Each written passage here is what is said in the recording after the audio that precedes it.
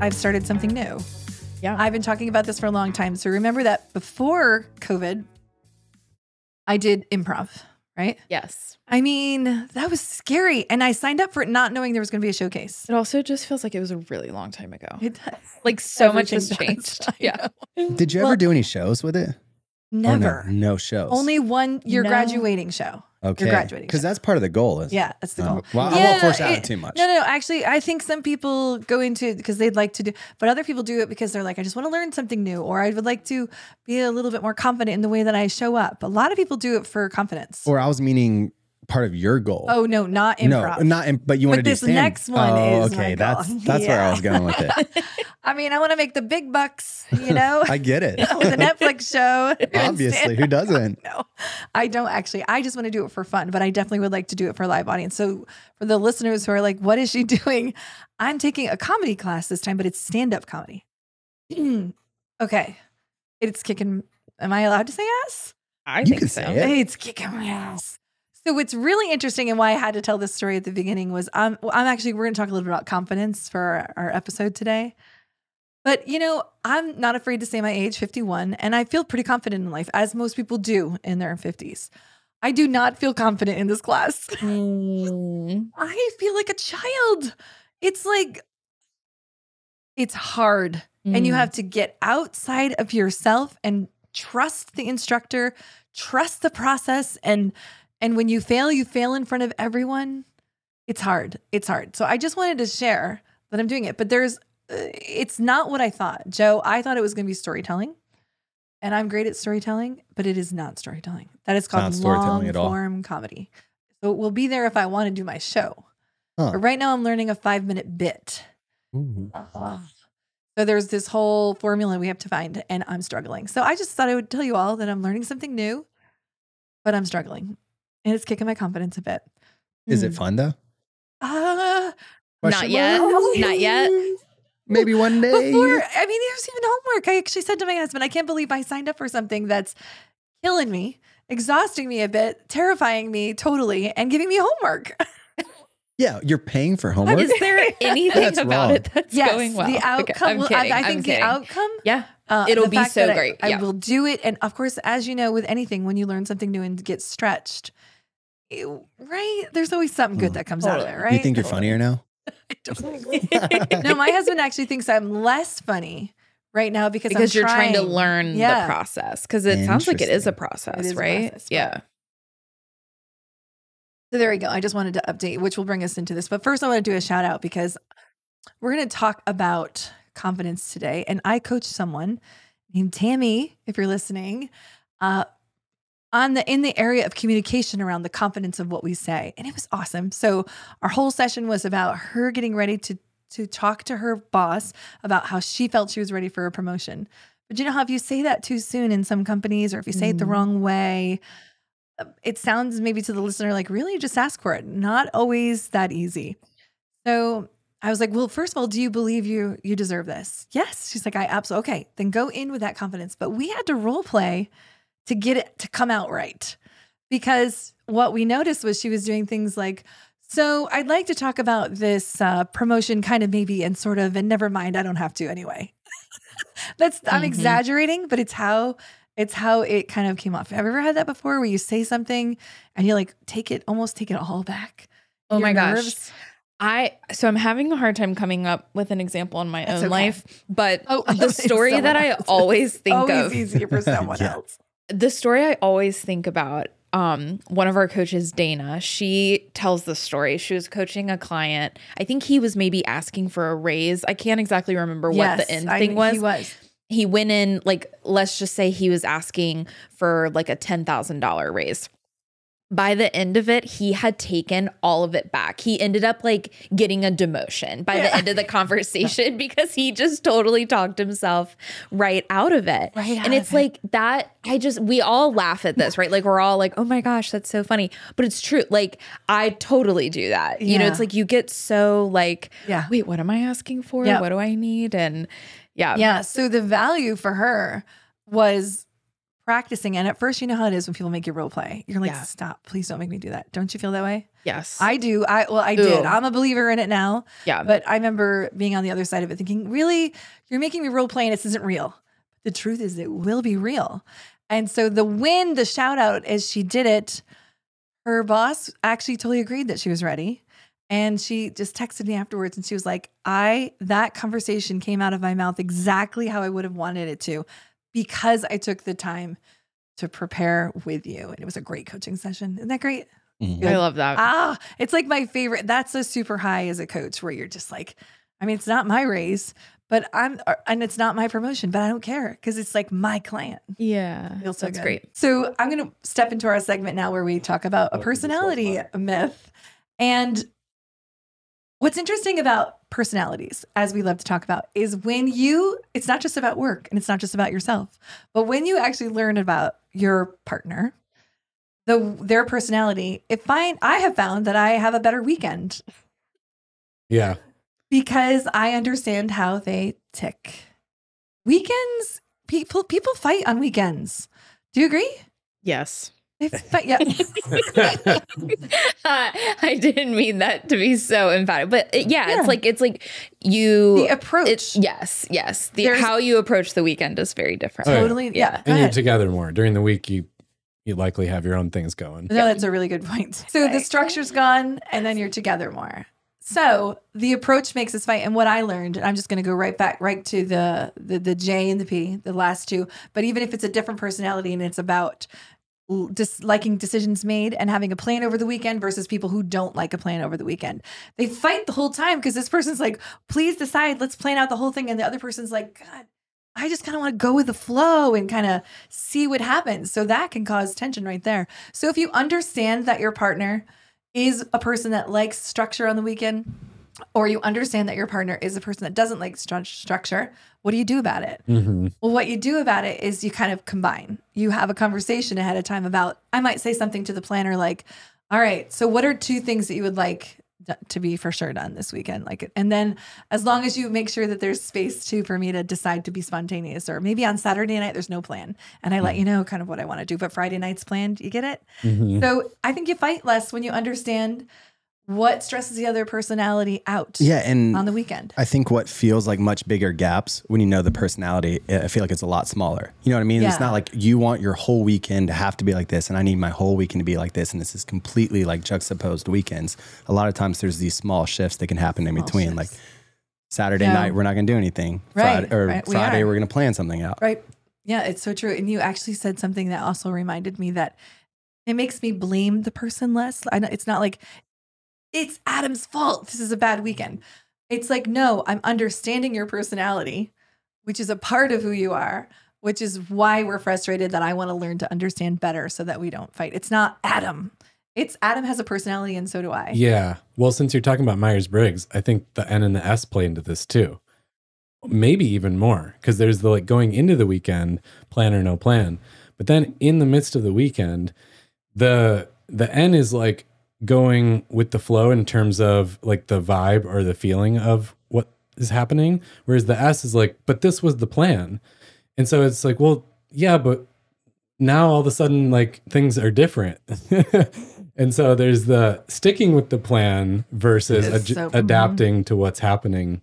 Sometimes it's like the weather or the mood or the, Like, can we have a conversation about being flexible? for us, it came over food a lot. It was Oh, like, well, really? we had this certain like meal planned and now it's like, none of us are in the mood for all that work. Right, Like, right. let's just go. And it took us years to figure out how to like smoothly do that decision. Mhm. Yeah. So I think just listen to who your partner is, have that conversation, and maybe have a better approach to your weekend. That's it. All right. I'm excited today because we all have topics as coaches that we're super passionate about. And I have a few episodes throughout sprinkled around this topic, but I am going to talk about confidence today because it's my favorite thing because it changed my life. Part of it is it's part of my narrative. So I'm going to talk about an introduction to confidence today. That's where we're gonna go. So first, here's where we're gonna start. The problem that we have, at least the problem that I've noticed, and even having my own children, is that they step into things into their life, or I step into things in my life, and everybody's like, go ahead, get out there. Just be confident. It's similar to the advice, be yourself. And sometimes that's not always helpful either. It's like, it's not tangible enough. I feel the same way about confidence. When someone says, get out there, come on, just be confident. I'm a little bit like, I remember being like, how? Like, what does it mean? What does that mean? And then I start trying to make my own decisions based on what I think I see in others. Mm-hmm. So I really took a step back in life when I went through this process and thought, how do I help others know what that actually means? Like, what does confidence mean? And how do you actually feel confident and show confidence? So that's really where we're going here. So here's my story. So you're going to get to know me a little bit. I know the listeners are can't wait to get to know me more. That's what's happening right now. No, it's great. I started out in my first real career. I had a bump. People always ask me, did I like find this career right away? I'm like, no. 27 was my first real job. And I was asked to be a communications coach for a company where we flew out and helped doctors, so specific, who were representing either a new therapy or a drug to help them come across more confident, really. Presentation skills. How do they interact? How do they prep? All those things. So this opportunity was given to me and I had absolutely no experience at all. I tried out for it because I had a natural little something that someone saw when I was actually trying to do a cake auction. And you never know who's in the audience. There was an owner of a company in the audience and he came up to me and gave me his card and he said, you have a little bit, notice he said little. He said, you have a little bit of a natural way in front of people. And I'm hiring right now and I'd like to know if you'd like to show up in Connecticut and try out for this job. And I remember thinking, who are you and what are you talking about? Like, who does that? Who just, and I just had baby number 3, by the way. And so I felt like nothing but a mother. I felt very like, like not very professional in that stage of my life. So I said yes, reluctantly. I was afraid. I will tell you, I was afraid. I went through 6 months of training, maybe 7 months. I was hired with reserve when I did my audition because I was a little bit too smiley and they weren't sure if I could bring the seriousness into the situation. Are we surprised by that? Well, I mean, it's so funny. I think it's just because I know you now. Like, I'm just having a hard time picturing you being hired with reserve. Right. Like, and I'm not just saying that to like boost your, ego, but like truly, I'm like, oh my God, Sunday is incredible. I just and only you had were a little hired bit. with reserve. I was. That is really And interesting. it's interesting too, if you ask them to move them past reserve into sold, they'll tell you it was the fact that I was teachable. They were like, you never resisted with ego. You were never like, well, I did that. Or, anything they told me to try, I was like, all right. Yeah. And so that's really honestly how I feel like I've gotten through my whole life. Wow. It's been like, sure, really good. Let me try it. Even this comedy class, sure. Let me try it. I'll just keep trying. And I feel like it keeps growing me and making me successful in the areas that I want to be successful. So yes, with reserve, got through all of that. Lots of learning the fundamentals of communication and the basics. And it's hard. So you have to get out of the training room someday and show up for the client. So I did. Had my first client in Miami, and I believe that they were neurologists. That's at least what I remember. I had a lot of neurologists. Or maybe I only had one ever in my whole life, and they all felt like neurologists. I'm down for that story. They all start to sound the same after a while. Oh, what are you, a nephrologist? There's like all these. A lot of ologists. There's a lot of ologists out there. And he's like, you're going to go on the plane to Miami and you're showing up. And I'm like, all of a sudden, like I was thinking to myself, I'm showing up as the expert. Now I'm 28. I'm 28 years old. How the freak am I the expert? And my boss was a wonderful trainer. And he was like, Sunday, you have to remember, this was such great advice to me, that no one is asking you to be a neurologist. I know that sounds so dumb, but you're like, oh yeah, because you're feeling like they're so smart and they're so educated that you're like, how in the world could I compete with them? But he's like, no one's asking you to be that. It's like step number 1. That was great to hear. I don't know why I was kind of thinking I needed to be, but I was feeling that. I feel like that's very common though. Yeah. Totally. Yeah. You're like, you're really good at this. You're really smart. Like you're a great doctor. You're a great fill in the blank. And then there's automatic intimidation from it. Totally. And interesting on that very same note, my sister went to apply to be a nanny for 2 doctors. And she called me and she's like, I'm so nervous. I'm so intimidated. Oh, they were just, and I was like, hey, remember that no one's asking you to be a doctor. I was You like, applied to be a nanny. You applied to be the nanny and you're an expert at that. Yeah, They right, aren't. And she was like, oh, I'm an expert nanny. You are right. Yeah. It like totally It's like- reframed it. It's like a good grounding. Yeah, remember what you're the exercise. expert yeah. in. Yeah, for sure. So I was the expert, even though I still felt new. I think that was where I was tripping up. But he was like, compared to the neurologist, no, none of them have sat through 7 months of training only on the area of how you come across. So you are the expert showing up. I was like, true. Then he said, I want you to buy an amazing suit, feel so good about yourself. And then I want you to look yourself in the mirror, and I just want you to tell yourself it's that stupid Saturday Night Live thing, except I'm not cheesy, but it's very similar where he was like, just tell yourself that you are smart and that you are an expert and that you can do this. He's like, look at yourself like that person. Oh, and he goes, and then stand in front of the room, find your first pair of eyes, which we'll talk about later, which is around skill sets. He's like, use the skills you've taught. That feels very much like Return of the Jedi. Isn't there like a use the Force, Luke, right? Honestly, I have you no not? idea. I'm like, I've watched them all, but I'm not a big Star Wars Okay, person. well then- yes, forget that. I am a crazy fan of Star Wars. So he said, use the skills and begin. So of course, I didn't sleep the night before, right? Of course not. But I showed up, I did everything he said, and I stood in front of the room. I locked into my first pair of eyes and I said, hello, my name is Sunday. And I went from there. And it was good. Like, now, am I better now? Yeah, of course. But they only had one frame of reference, and that was right there. And it was, they were like, this is interesting. And the feedback form afterwards were like, I learned something. All I wanted them to do was learn something at that age. I was like, just one person learned something and nothing went wrong. Nobody asked me a question that I didn't know the answer to, and I survived. By the way, can I just tell you what I did on the way home? And then I'll move on to this. Okay. I was so tired from all the days of adrenaline that I have a very clear memory of sitting on the plane. And I never do this. Tell me if you guys.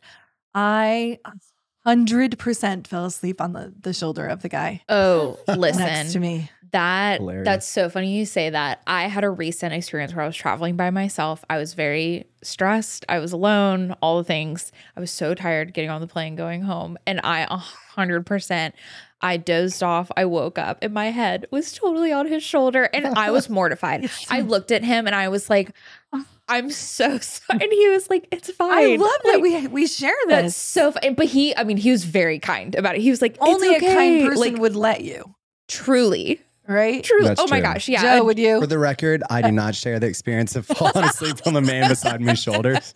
Just want that out there. To the person that I did that to, I'm Oh. so mortified. Me too, because that was, The I think I worst. slept the whole flight. Yes. And then I remember when we landed, I remember thinking I didn't even know where I was because I was so tired. Yeah. And it was like this bopping of the head. And then I slowly lifted my head. And then I slowly turned my head and looked at him. And I thought, oh my God. And he said, you were clearly tired. Like he was so he was That's so sweet. kind. But Yeah. that is a very strong, I don't think I've ever slept on anyone's head ever again. No. Head. Head, shoulders. Shoulder. Head and shoulders. This is Knee- not a paid knees and advertisement toes. for Head and Shoulders. No free shout outs. So, moving that story aside, what I observed through that through that experience, and this observation did not come right after that. This is called moving back and noticing myself. Was that inside? This is what I observed. Is that there is people ask me all the time: is internal confidence come first, or does external confidence come first? So I think every person probably has their own answer. But for myself, I learned a new skill. I tried on the skill and I stepped into that physical confidence that he taught me. And in turn, it made me feel more confident, which began over time to change my internal confidence. all of a sudden I was like, bad, woo, like you are good at this. But it didn't come through telling myself that I was good at it. It came through trying on the skill. And over time, I was like, so for me, it was, and then that years and years and years later, Amy Cuddy came out with her TED Talk on fake it till you become it. And of course, she's a PhD. She basically said through her study what I lived out. I was so excited to watch that too, because I was like, there it is. She's saying it. And so she's like, fake it till you become it, which was like, sometimes we have to physically do something in the space that we're in to make either others notice us or to feel more confident. And then over time, there you are, just shining like a little star, feel more confident. Now, do I think that there's internal work that always needs to be done? Absolutely. And did I have to do internal work? Yes. But I would say that more people, if they could learn some skills, physically what comes across as confident over time, they will feel more confident. That's it. That was kind of that's like my baseline start of my confidence journey.